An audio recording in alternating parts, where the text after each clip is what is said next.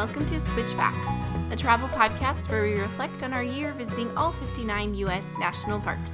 Whether you are planning to visit your very first park or you bleed gray and green, we're here to share our insights on exploring, understanding, and loving America's best idea. Thanks for tuning in. Today we're covering details about what you need to know before going deeper into the national parks.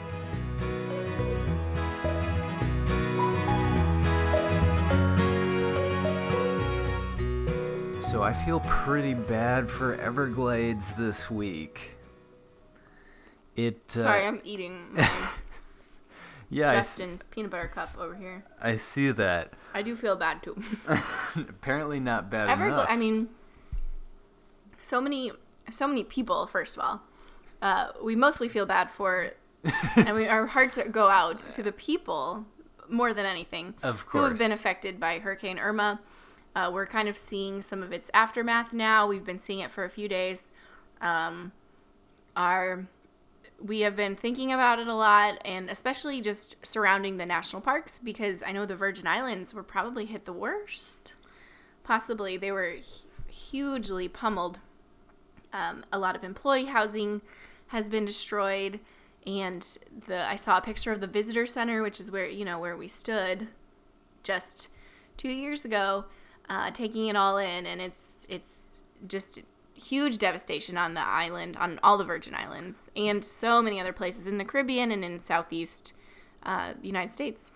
Really unbelievable. And is that the Virgin Islands are from Harvey or Irma?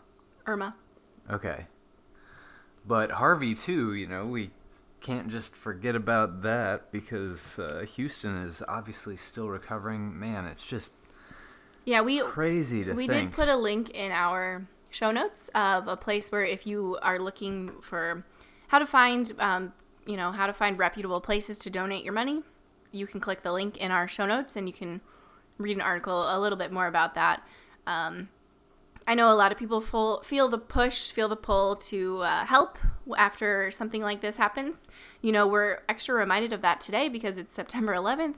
So there's that kind of thinking back to that time when we kind of picked ourselves back up and came together and helped out.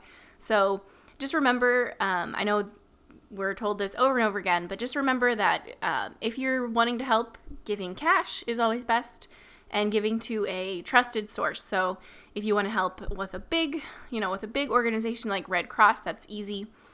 You can also help with a lot of local charities, which sometimes have more direct impact on the disaster relief efforts. I think I heard somebody say that J.J. Watt's organization was really good. He's a Houston Texan football player, and he just had one that, a ton, the vast majority of the money went directly to help, or maybe all the money went directly to help people. Yeah, I know there's some specific articles about from the National Park Service about organizations that help the national park relief efforts. So if that's your interest, if that's your concern, that you can seek out those specific organizations also. Yeah. So we're coming to you a week late, I guess, just after skipping a week. We didn't record last week or publish Correct. A podcast last week. We were busy hiking in the mountains. Right. We gave ourselves a pass. We gave ourselves a Labor Day vacation. It's also a good school transition because Cole is back in school now, and it's a crazy time. He's super busy. I'm still working on books, and I'm subbing, and it's 11 o'clock at night right now, and we're recording this podcast. Because I just got home, and you just got home. Right. Our little trip in Colorado was an awesome respite for us. Oh, my gosh. We took my sister along. That's right. Erica. She did awesome. Here's your shout out. Yes. Which it was super fun to kind of show her the ways of Switchback Kids, like how we arrange things in the car. I don't know, maybe not so much. Don't have a reservation for camping, but managed to find an totally awesome spot. Totally awesome, gorgeous view campsite. For free. Dispersed camping is where it's at for sure in Colorado. And so we got to hike in Indian Peaks Wilderness, and we got to hike in to Arapahoe Pass. Roosevelt National Forest. Both in Roosevelt National Forest. Yeah. Just south of Rocky Mountain National Park, and it was gorgeous. We'd never been there before, and it's a 12-hour drive from St. Louis, so it's not horrible for a weekend. Yeah, we are really debating going back and forth because it is so long of a drive, and we are only going to be there for a little over 48 hours. But we managed to get 3 hikes in. One was just a short little sunset hike the first day we got there, and then 2 bigger hikes that Elizabeth mentioned. And those 2 hikes, the Sunday and Monday, into the mountains, the first one to Pawnee Pass, and then the second one to Arapahoe Pass and Dorothy Lake, were amazing. I couldn't believe how gorgeous it was just in those national forest areas. Views all around, and just a bunch of people out enjoying the weather, but we got up super early, so we beat a lot of the crowds. And man, it was just what I needed after a hectic last week at work and before going into school and totally getting absorbed into that whole craziness. Good way to break up the craziness, the chaos. I was so glad we just went for it. Mm-hmm. We just jumped in the car and started driving, and didn't look back. It's a great way to kick off. I always feel like, and I heard this on a podcast, on the Happier podcast. If you don't listen to that, it's awesome. But they were talking about September's the new January, and I love that because it's such, and this is probably just the former teacher in me too, but September is such a good month to like refresh and reflect on what you're doing and kind of start over. School is starting, but also it's just this time of like transitioning from summer into fall, which is also beautiful and awesome, weather-wise and all sorts of things. Yeah. I thought they were talking about the fact that a lot of companies start their fiscal year in September now versus starting their fiscal year in January. That's not what they meant? Normal people don't care about that kind of stuff. Okay. Okay. But anyway, September is beautiful and lovely, and we had a great trip that kind of kicked off this whole season, this whole era for us. So, shall we kick off this era of the podcast where we start talking about park stuff? Yes. Okay. So, we are not going to do Parks of the News, but we are going to answer a reader question at the end of the podcast, so stay tuned for that. But first, let's go ahead and start talking about the topic that we're diving into today, which is how to get deeper into the national parks. So that means logistics, strategies for exploring the ins and outs of the park beyond just what you see on the front webpage. And this is the last installment of this theme, the topic of this theme that we're talking about, park logistics. So we we talked about our top 10 overnight hikes a couple weeks ago. Then we talked about having to plan ahead, specific parks where you really need to plan ahead. We talked about seasonal considerations last week or 2 weeks ago, and now we're talking about logistics of getting deeper. So the actual how to get permits, how to find backcountry hikes, how to actually do this thing that you want to do. Right, and what we mean by going deeper is backcountry hiking or backpacking. It's maybe backcountry driving, off the beaten path day hikes, discovering secret spots, all the good stuff that really allows you to get away from the crowds. As you may know, that's kind of our thing. And then really see the park in a way that other people may not. Yeah, and why it's important is kind of what he just said. It not only is like good, beneficial for you, but it's also kind of beneficial for the parks as a whole. They don't get they're really worn down in certain areas. I know, like we talked about in our podcast at the very beginning, about this idea of loving our parks to death. And part of the problem is that everyone wants to see the same stuff and the same few parks. And by getting deeper into parks that you might not expect to, you're actually you're putting a lot less pressure on the land by kind of spreading yourselves out, if that makes sense. Zion is a great example that we talked about a few weeks ago. Everybody goes into the canyon because it's incredible, but there's a lot of ways you could either go into the backcountry, get permits to go down canyons that are amazing but restricted access, or go into different districts that are farther away. So, with that stage set, park number 1 is the aforementioned Everglades. Yes, Everglades, located in very, very southern Florida. It's a really interesting national park because it's such a fragile and specific ecosystem. And it also, we heard a lot about this idea of, I think they called it the Everglades effect. Is that what they called it?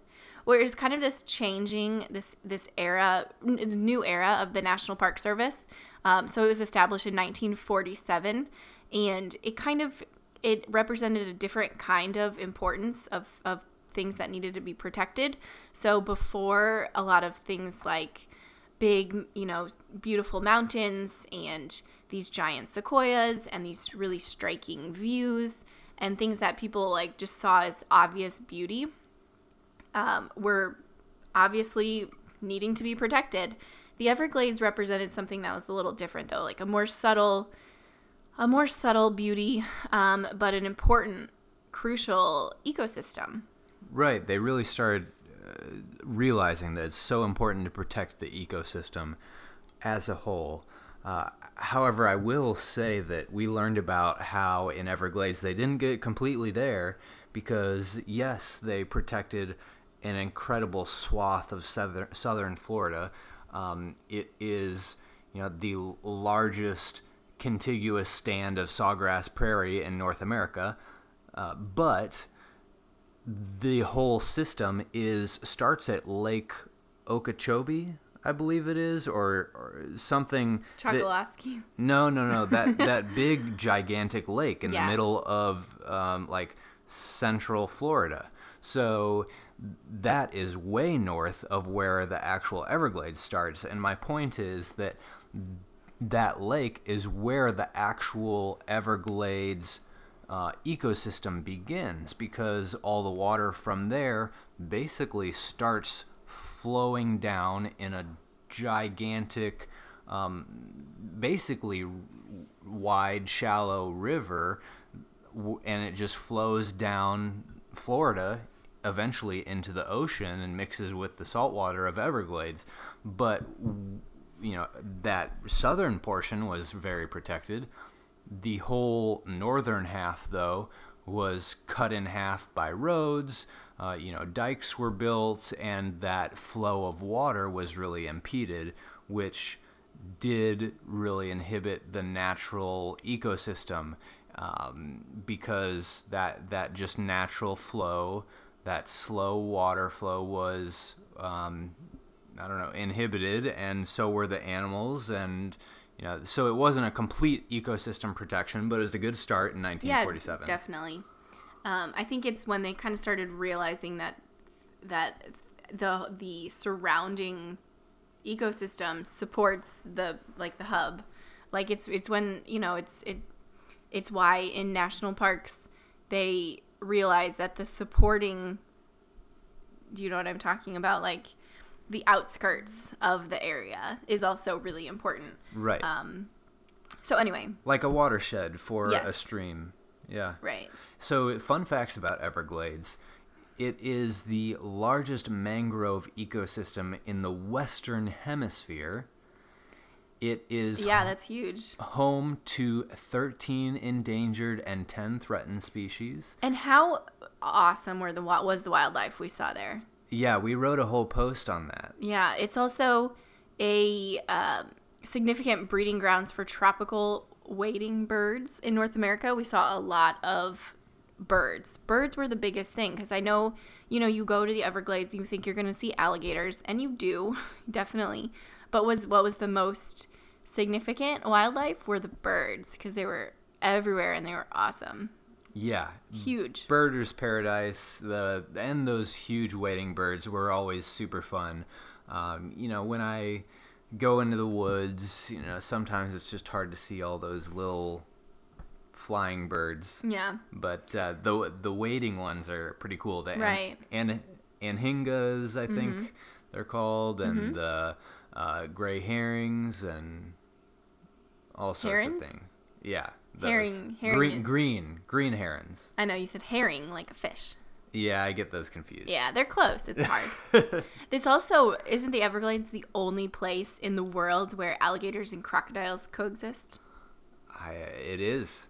That was a really cool fact, That actually. was a really fun fact. I loved because that it's fact. at the very northern edge of the crocodiles range and the very southern edge of the alligators range, and the crocodiles in this area are saltwater, alligators freshwater, but there is, in Everglades, there's a mix of the two.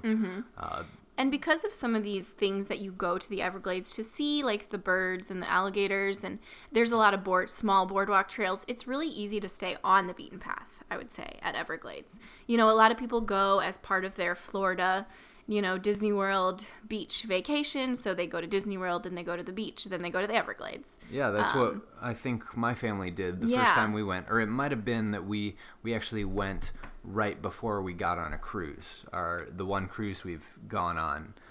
Yeah, and so I don't think that everybody thinks, and honestly, when you go, I don't think very many people talk about the ways to go off the beaten path at Everglades. We didn't really know all the things we were missing out on until we kind of got there and then left and didn't do much.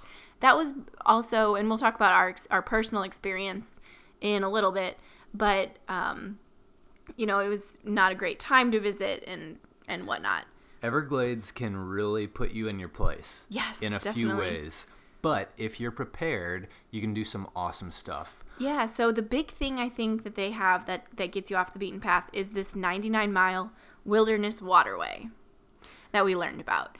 And paddling the 99-mile wilderness waterway, or part of the waterway, is such an awesome opportunity to see why this ecosystem has been protected. Right, and it goes along a huge stretch of the western coast. So you are basically paddling through all of these different islands along the coast, and you stay actually in floating, they're called chickees. Basically platforms that might be on some mangroves, or I don't actually know how they're constructed, but they're surrounded by water. You just paddle up to them. You put your camp, you set up your tent on this platform in the middle of the water and stay the night. They're a poor man's overwater bungalow. There you go. You see, like in the Maldives. Right. You see like these beautiful bungalows. It's like that, but with mosquitoes. They also have campsites that are ground sites. They have regular ground sites. They also have beach sites, and there's tons. I don't think I wrote it down, but there were dozens of campsites along this wilderness waterway. You do have to get permits. In the winter, you have to get them in person at the visitor center. In the summer, I think you have to get them at the visitor center, but I think they're you can fill them out yourself. $15 for the permit for a flat fee, plus $2 per person per day. Another way to get out is kayaking the inland waters, so that is more on the coast side. But there's also a chance to kayak through some of the, not swamp, because lakes. We learned that it wasn't a swamp. Right, the lakes, the shallow estuary. Can I just tell a story? My very favorite thing that we heard in like 3 different ranger programs, they talked about like, what did you think about? Like, close your eyes. Imagine what you pictured when you thought about the Everglades. Like, everyone describes it as just a swamp. And then they're like, now open your eyes and look around. And I'm like, it's swamp. It's just a swamp. Like, what am I missing here? Just kidding. It is not a swamp. Sorry, Everglades. You're fine. You're okay.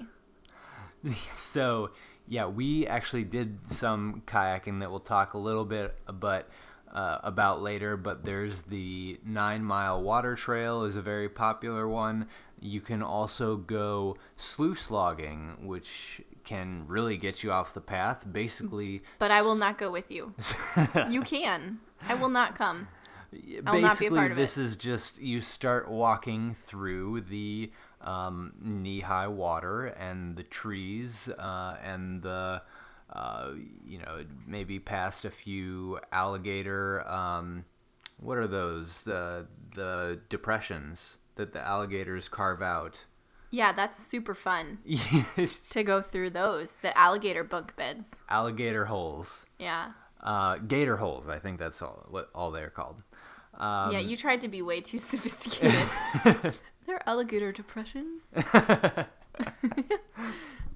Okay, so lots of ways to get off the beaten path at Everglades. There are more than that, but those are some of the basic ways. And if you do any of those things, you're going to be far above most 90% of visitors probably. Personally, our experience now, we visited in late November, which was really gross. Do not underestimate the wet season at Everglades. So there's a dry season and a wet season because it's more tropical. It's like on island, on island seasons that have rainy seasons and dry seasons.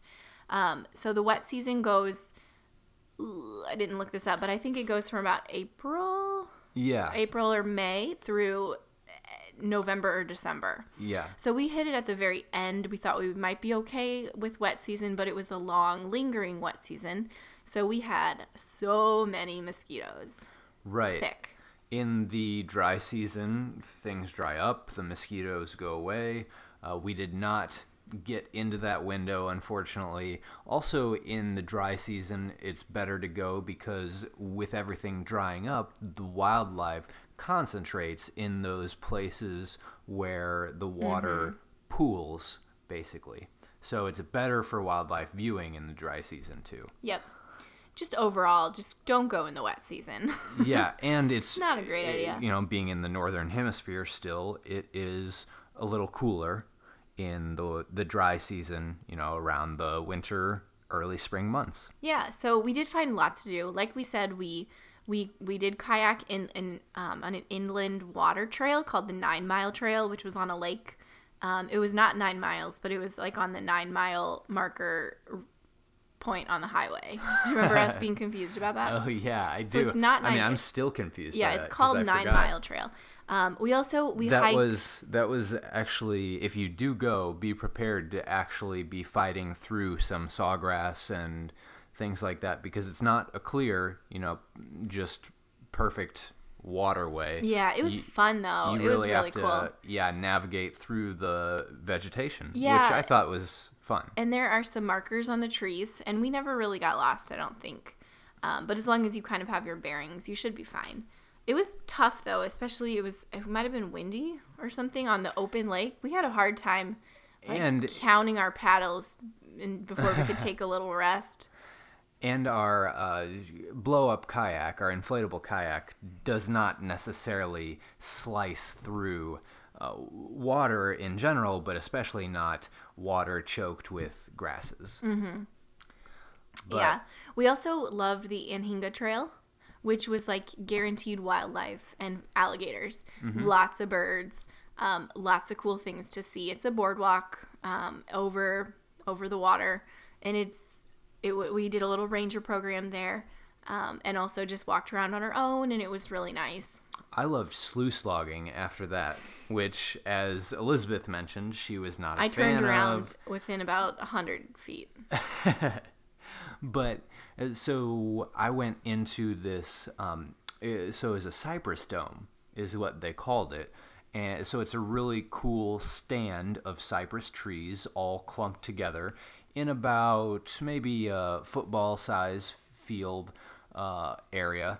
And you can just start wading through the water, and you can't really see where you're stepping. So that's an adventure in itself. You have to kind of navigate over the trees and limbs down in the water. You have to keep your eyes out for any wildlife you might see. Maybe even some gators if you're lucky, right? Yeah. Lucky. No, one really cool thing, though, I saw were a few different owls in this cypress dome. And that was just really neat to kind of just spot them. Mm-hmm. You know, they're checking me out way up in the branches. And that was just kind of something that was, I'll definitely remember. Because you just, when it's one of those things that you're doing all on your own, it's I don't know, it really makes a difference with the type of wildlife you see. And it's not just right along the road. I feel like I actually saw it in its real, the owls in their real setting. I was just looking at you. That was the longest sentence I've ever heard someone say, I think. You guys should rewind 15 seconds and listen to Cole's really long sentence. I'm going to dump this water on you. Please don't. Okay. Another place where we saw really good wildlife was at the campground, the Flamingo Campground. We didn't... Please stop. I felt like I teased it too much. I had to actually dump some water. I didn't think you were going to do that. Yeah, well, you thought wrong. Okay, so you were saying? Flamingo Campground was the second campground we stayed at. We started at Long Pine, and it was weird and felt like it was closed, but it was not. There was like nobody there. It was really creepy. So we stayed one night, but then we left. I think it just felt like it was closed because people probably thought to themselves, why would we ever go to this campsite where your tent is immediately swallowed in a cloud of mosquitoes? Yeah, it was so gross. But Flamingo Campground was a little more open. It was still terribly mosquito-y, for sure. But it also... it just was really pretty and had lots of palm trees and very scenic campground. It also had showers. Do you remember that? I do. We got a shower that day. Very rare. That was great. Mm-hmm. Oh, yeah. In Florida Campground, too, one thing I want to mention. Florida Campground. Flamingo Campground. Thank you. Okay. First, this is a good place to kind of try to see a crocodile and maybe a manatee from the marina area of basically the southern tip of Everglades. What I really liked, though, was getting again into the inflatable kayak and kayaking along the coast, the southern coast, and you just saw so many incredible birds, flamingos, I think rose spoonbills or Rosetta spoonbills. A bunch of fish were jumping out of the water next to the kayak. Elizabeth didn't go because she was being lame, but I really enjoyed it. Someone maybe poured water on me, and I felt sad. That's probably what happened. I really enjoyed it, getting up early in the morning and going out there. The tide was changing, so you could see the fish or the birds getting into the mud and looking for breakfast. So, yeah, definitely check that out. Very cool. Wealth of wildlife on display. And then the last place where we camped, which is slightly outside the park, but not really. So if you go north, the north section of Everglades is called Chokoloskee. And it's kind of, you have to drive around and through Big Cypress National Preserve to get there. Past an area called Shark Alley, which is a different part of Everglades that we didn't explore. Right. But then you kind of drive along the coast down to Chokoloskee, and there's a little visitor center there. There's a few things to do in the park, but there's a really awesome private campground. It was called Chokoloskee Island Park. It was like an RV park, and it was less than $20 for a tent site, and it also had this amazing lounge. It also had showers, of course. It included like nice bathrooms and showers. But it had this giant room that was like it was like a whole building that had a full-size kitchen and a huge like lounge area with a big TV and movies and puzzles and games and tables, and the whole place had Wi-Fi, so it felt like such a treat for us. It felt like a hotel. We were so spoiled those 2 nights. Well, because we were in a backpacking tent, so we couldn't even really sit up, let alone walk around inside our home for a year. So it felt really good to just like lounge on a couch and do a puzzle and watch some movies, and just like hang out at this place where we didn't have to be outside. This sounds bad. Like, we liked being outside. But this little moment felt really good. And the sunsets from this park were incredible both nights. So good. So I would recommend checking out. If you have a tent, it was around $18, I think, to camp, which was really cheap for Southern Florida. I think it might have still been off-season rates. Yeah, probably. But another bonus, they have a little kitchen there, and we just assumed some of the food lying around was leftovers and kind of helped ourselves a little bit. I don't think you should admit that. No, it was like a bag of old chips, which at that stage in our life, we were neither too good for or too courteous for. Yeah, I'm not proud of that.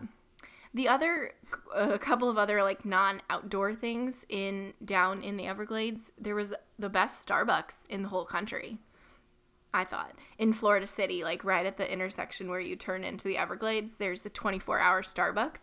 We spent a lot of time there. We did. We spent a lot of overnights there. We were overnights. Well, I mean, no. like we spent a lot of late nights because it was 24 hours and we used the 24 hours. I guess so. Yeah. That was mainly because Florida was a weird time where we were waiting for our flight to Virgin Islands, so we had a little bit of a gap between Everglades and Virgin Islands. Well, and we didn't basically get to go to the Keys on Biscayne, so Biscayne National Park is near Everglades, and we only really got to do the coast part of that park, which is not the heart of the park, and it didn't take very long. So we did have a lot of time at this Starbucks. It was a good one, though.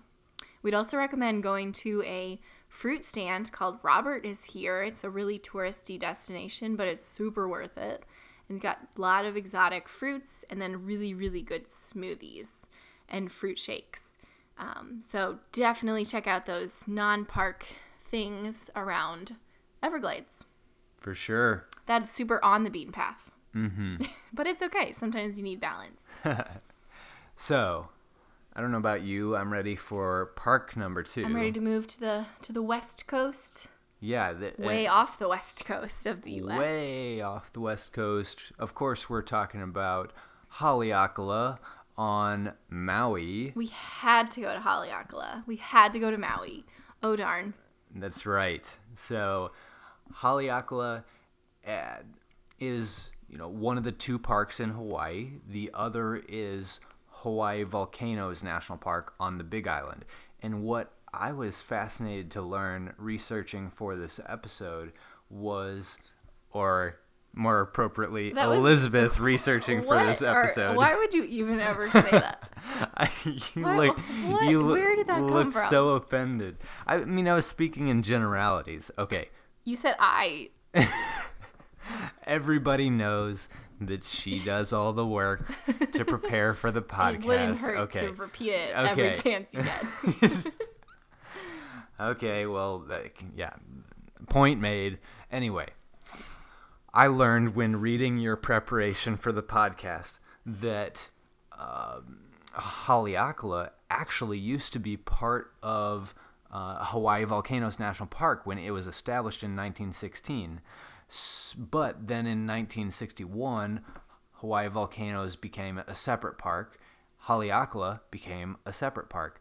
And then in 1980, the park was actually granted status as an international biosphere reserve by UNESCO. So, which is interesting that they would ever be managed by the same. If you actually think about it, like they were the same national park, they're so different. They're such different landscapes. Such different. Just they're on different islands, first of all, and they were like worlds apart to me. It seems so different. Haleakala itself is super diverse. I remember them saying is it the national park with the widest range of precipitation? Like if you go from the coast, the Kipahulu area of the park where it's like rainforesty, and then you go up to Haleakala Crater, there's such a wide difference in precipitation that those two areas of the same national park get. And I think it's the widest range in the national park system. I could be wrong, but same national park, you go from like barely any rain to like all rain all the time, just a couple dozen miles away. Yeah, I remember hearing that. So Haleakala, just to give people an idea, is actually divided into two main regions. So that includes the coastal rainforesty region that she mentioned called Kipahulu, and then the other region includes the summit area of the dormant Haleakala volcano. So very distinct, and other cool local legend fun facts is that Haleakala, or that Maui, a demigod popularized by Moana, of course, imprisoned the sun at Haleakala to make the day longer. So very central to Hawaiian lore.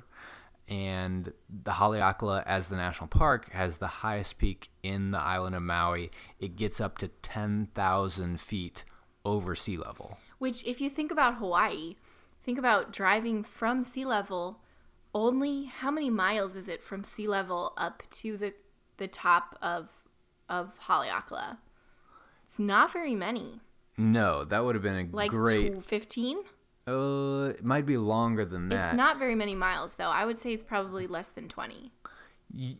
Yeah, it really takes steep. you about... It's a steep mountain. Probably 40 minutes to get from the coast to the top. There's a big road, a long winding road up to Haleakala, which is really packed in the morning. So I know one of the biggest things to do is watch the sunrise from the summit.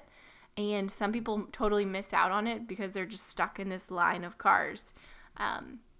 So one thing to do for sure is to get there early, to get to the sunrise extra early, even earlier than you think you would need to.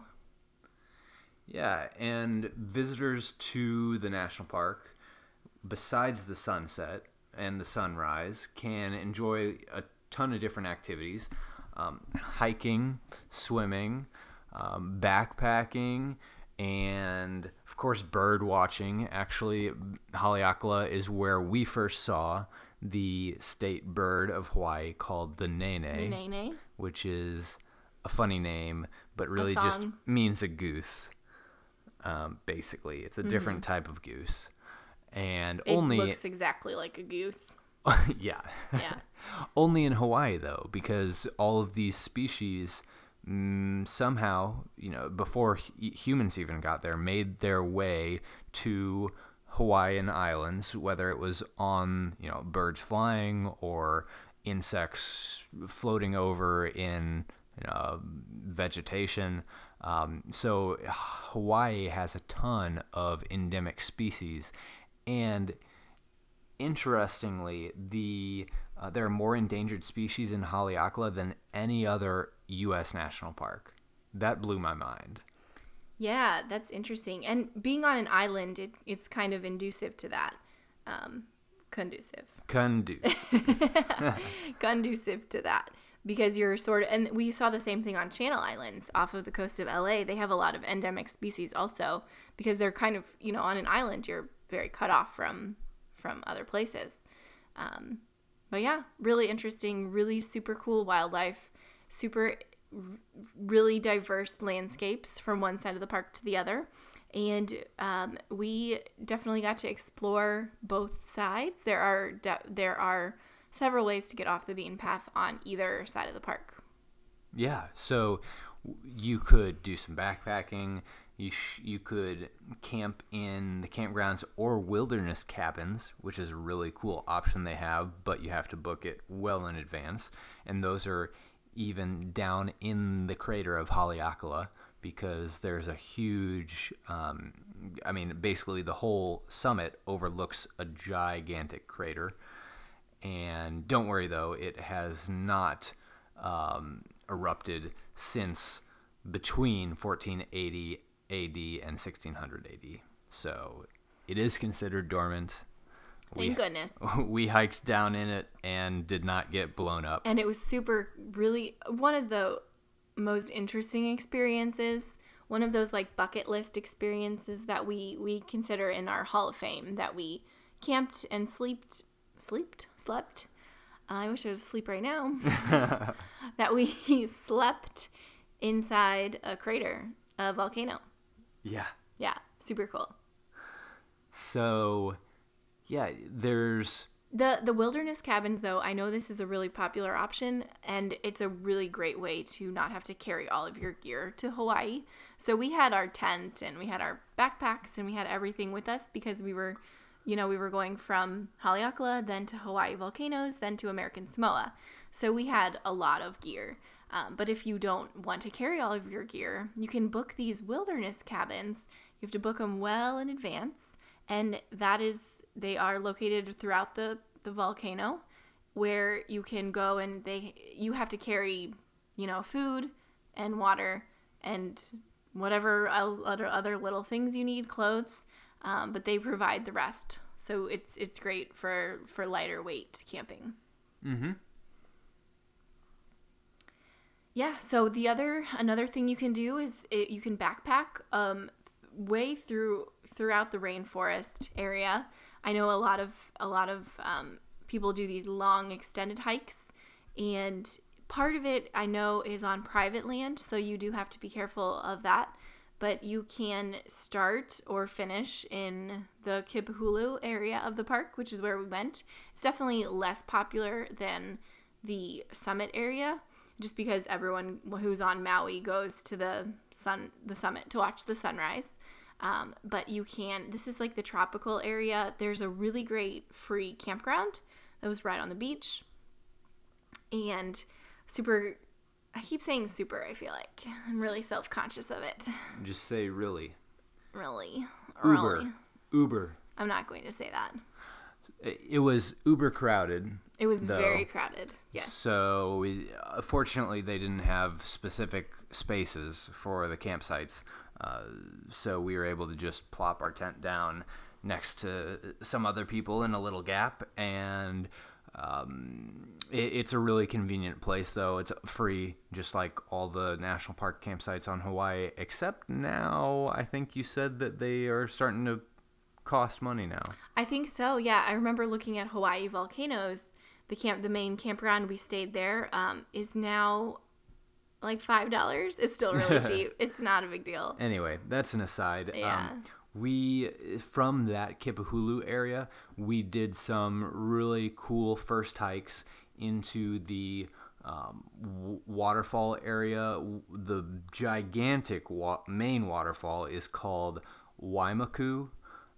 Probably completely butchering that pronunciation, as I do with all Hawaiian names, but that was a beautiful hike back there, a few miles. You got to go through this awesome bamboo forest that just swallowed you up in a sea of bamboo, just curtains and curtains that you kept walking through. Mm-hmm. Then there's the Ohio Gulch that you can go to. It's a great swimming hole, and one of my regrets of that visit is that we didn't bring our swimming suits to the actual gulch area, because we still kind of got in it. And it's also closed now. Yeah. Do you remember me telling you that? I don't know. I do remember I think you telling me. It's closed indefinitely, so who knows if it's going to open back up, or if it's just a seasonal thing, or what, or if there was injuries. I know it's a popular place for people to swim, and people like jump off cliffs there, and it's pretty dangerous too. It was like a stair-stepping river with a bunch of different pools going down from the mountains, the rainforest mountains, to the coast. So it is like a really cool section of the gulch as the water entered and met with the ocean. So one of the main ways to get deeper into the parks, into this park on Haleakala, is to camp. So like we mentioned, we camped twice instead of staying at a hotel or a resort on Maui. They're free. They were free. You might want to check. They might be cheap. But there are 2 campgrounds, and the one that was close to the crater, the summit area, it just gave such easier access for watching the sunrise. Because you're already halfway up the hill and you don't have to come all the way down from sea level. So they were nice. They were, not anything too special as far as campgrounds go. They just gave really good access to the parks. And they are first come, first serve, and they do fill up quickly. We already talked about the crowdedness of Kipahulu, but on the way to the summit, that campground was equally crowded. And just make sure you get there early in the day. And it, like she said, gives you a great jumping off point the next morning to get to the sunrise. And one of that leads us to our next little off the beaten path trick. Right. We have a little secret. Everybody goes up to the very top of the summit and jams the parking lot, gets out, crowds over to the railing and looks from the visitor center or the top summit. We say forget about all that. Well, the ranger said this. So we got this tip from a ranger. There we go. That mentioned if you watch the sunrise from one of the short little overlook trails up on the way up to the summit. It was like 5 minutes before you got to the summit or something, like almost right at the summit. Yeah, you will get the same view with no people. And we parked our car at one of these overlooks, and it was an overlook that required like a 1 or 2 minute walk. So you kind of like walk down away from the parking lot. And that was enough, I think, to deter people because we watched it alone. We brought a blanket. We maybe had like hot chocolate or something to keep us warm. It wasn't even that cold, but we just watched the sunrise all by ourselves. It was quiet. It was peaceful. Nobody was in our way. Nobody was elbowing us to get a good picture. And that was one of the best moments of the park for me. Totally. And it was because we worked a little bit harder to get off the beaten path. We talked to the ranger. We asked them about any tips or secrets that they had, and they provided. Big time. And then, right after that, the main draw, the main attraction of the park for me is actually being able to walk down into the crater. So Elizabeth touched on this, how we basically checked off a huge line on our bucket list walking down into a volcano. And it was really cool going down the sliding sands trail from the summit down this old volcanic rock mountainside into the crater. And then once you got down there, it was just like the surface of Mars with a lot of red rock, just gentle hills within the crater, a bunch of old, cinder cones that were made by the volcano trying to restart itself. So a bunch of cones within the crater, and you just kind of wound through those. You climbed through the jagged cinder rocks, and eventually you got all the way back to the rainforesty side, in the very back of the crater, the opposite side from the summit area, and that was one of my favorite campgrounds of the whole trip, I think. Definitely. And it was, we were almost all alone. There were a few other tents there, but we got our own little private site, only the Nene to keep us company as they kind of waddled by with their family of ducklings, and I actually surprised one once, and it started chasing me like crazy. I was scared. Our baby nenes, they're not called ducklings. Goslings, I guess. Nenelings. Yeah. That sounds good. Babies.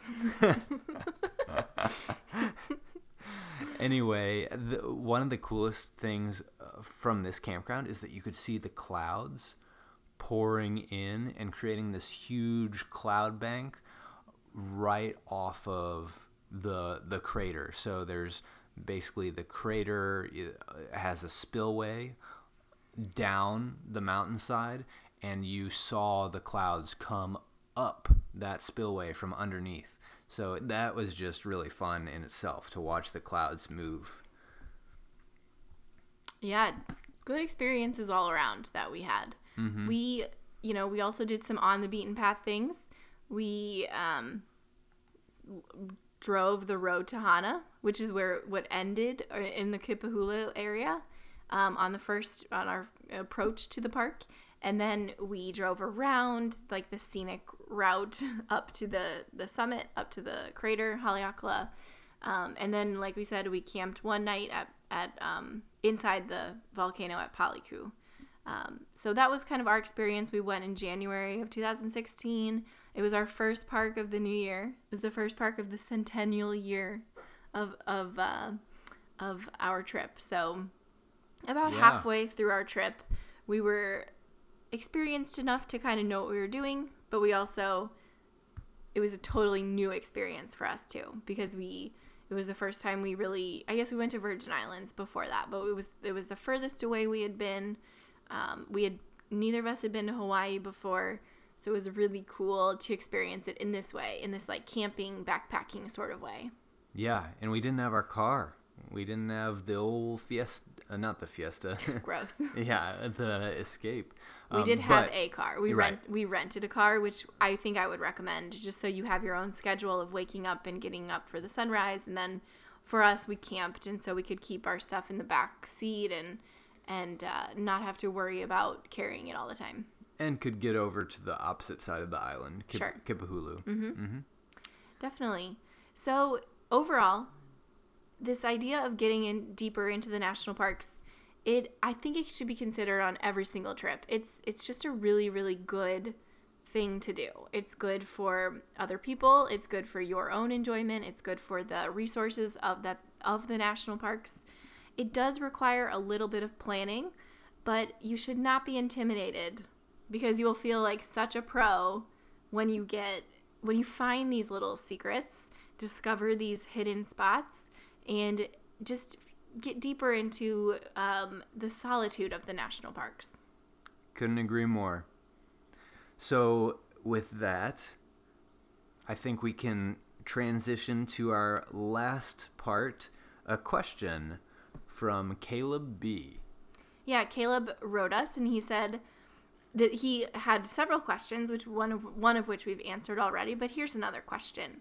With how long the trip was, how many reservations did you get ahead of time for some of the busier parks?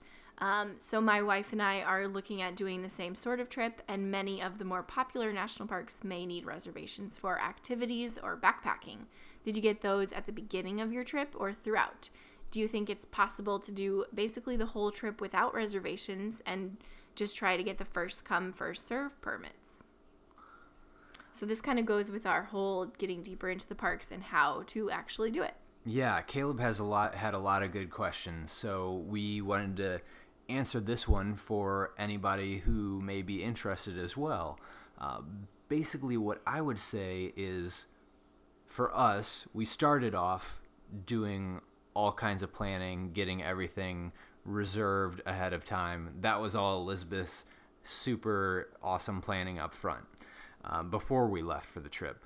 Once we actually got on the trip and got past the first leg, we outran our planning and just honestly couldn't keep up with it because we had so much other stuff to do in the little time that we did have service that we didn't want to spend it all trying to figure out a bunch of logistics and doing detailed planning. So eventually, after 2 or 3 months into our trip, we kind of mostly went for the first come first serve permits for all of that fly by the seat of your pants type stuff, except when it came to the bigger things like the Yosemite camping and other big... I would say we totally still yeah we're winging it with those things. We got really lucky. We got a Grand Canyon corridor trail permit the day before, so we did the walk-in permit. We also got a walk-in permit to hike the subway in Zion, and we went into Yosemite, tried to get the camping lottery permit, and we didn't get it.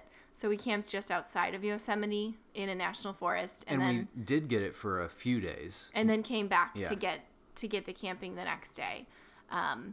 So we did a mix. I think for our own comfort, especially at the beginning of our trip, it was really nice to have some things reserved for some of the bigger parks. And especially campsites. Campsites, it felt really good to have some of those reserved. Like in Arches, for example, it's really beneficial to be able to camp inside Arches because the park road is so long, and you won't really want to get up early for some of these hikes, like Delicate Arch, the main iconic one. So do a little bit of research to see which national parks are going to be important to camp inside the park, and then especially if you want to backpack, maybe do like a handful of really deep prep ahead of time, and then just be prepared to have a flexible mindset and be ready to change things and go in maybe not totally knowing what you're going to do that night, and be okay with that. And I would say, as long as you're not going to super specific parks, Elizabeth made a great point about, determining which parks you really want to stay in because it gives you certain access. But if you're able to be flexible, I would say you can really get away with first come, first serve type permits, campground reservations, or not reservations, for just first come, first serve campground sites. It's really possible to do everything last minute, essentially, in the parks. They do, in almost all cases we saw, try to hold a little handful of permits, sites for people who come in last minute. So I think that as long as you're flexible, you can, maybe wait a day or switch around the days that you have in a park to do maybe your backpacking last or first. The more flexible your time is, the more flexible you can be with your preparation. If you are working full time and you only have 1 week of vacation, then maybe you want to plan it out a lot more and make sure you get what you want. But if your time is a little more fluid, then your attitude going into it can be a lot more flexible also. Right. In places like the Dakotas, we didn't have any type of restrictions. It wasn't that popular when we were there, so we could do first come, first serve everything. When we went to Alaska just a few weeks later, we had a very tight time frame. We had a few flights that we knew we had to catch to get to these places, and we couldn't screw up, so we had to reserve everything ahead of time. So it really depends on your level of flexibility, your level of comfort, and your level of ease in going with the flow. Yep. So thank you guys for checking us out today. We'll be back next week with an interview. If you enjoyed the podcast, we'd love for you to share us with a friend. Give us a rating on iTunes, pretty please, or SoundCloud.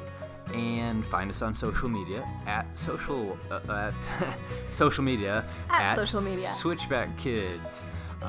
And you can always get additional national parks, videos, posts. You always say it like that. Oh, do I? Man. Why would people want to get national parks? What does that even mean? Well, that's how it's written. Get there's national. Not a comma after national parks. Read it like there's a comma. Get national parks videos, posts, guides, and more, along with our new ebooks that we have just released for the Mighty Five of Utah. Anyway, lots of stuff on our blog, switchbackkids.com. Switchbacks out. Switchbacks out.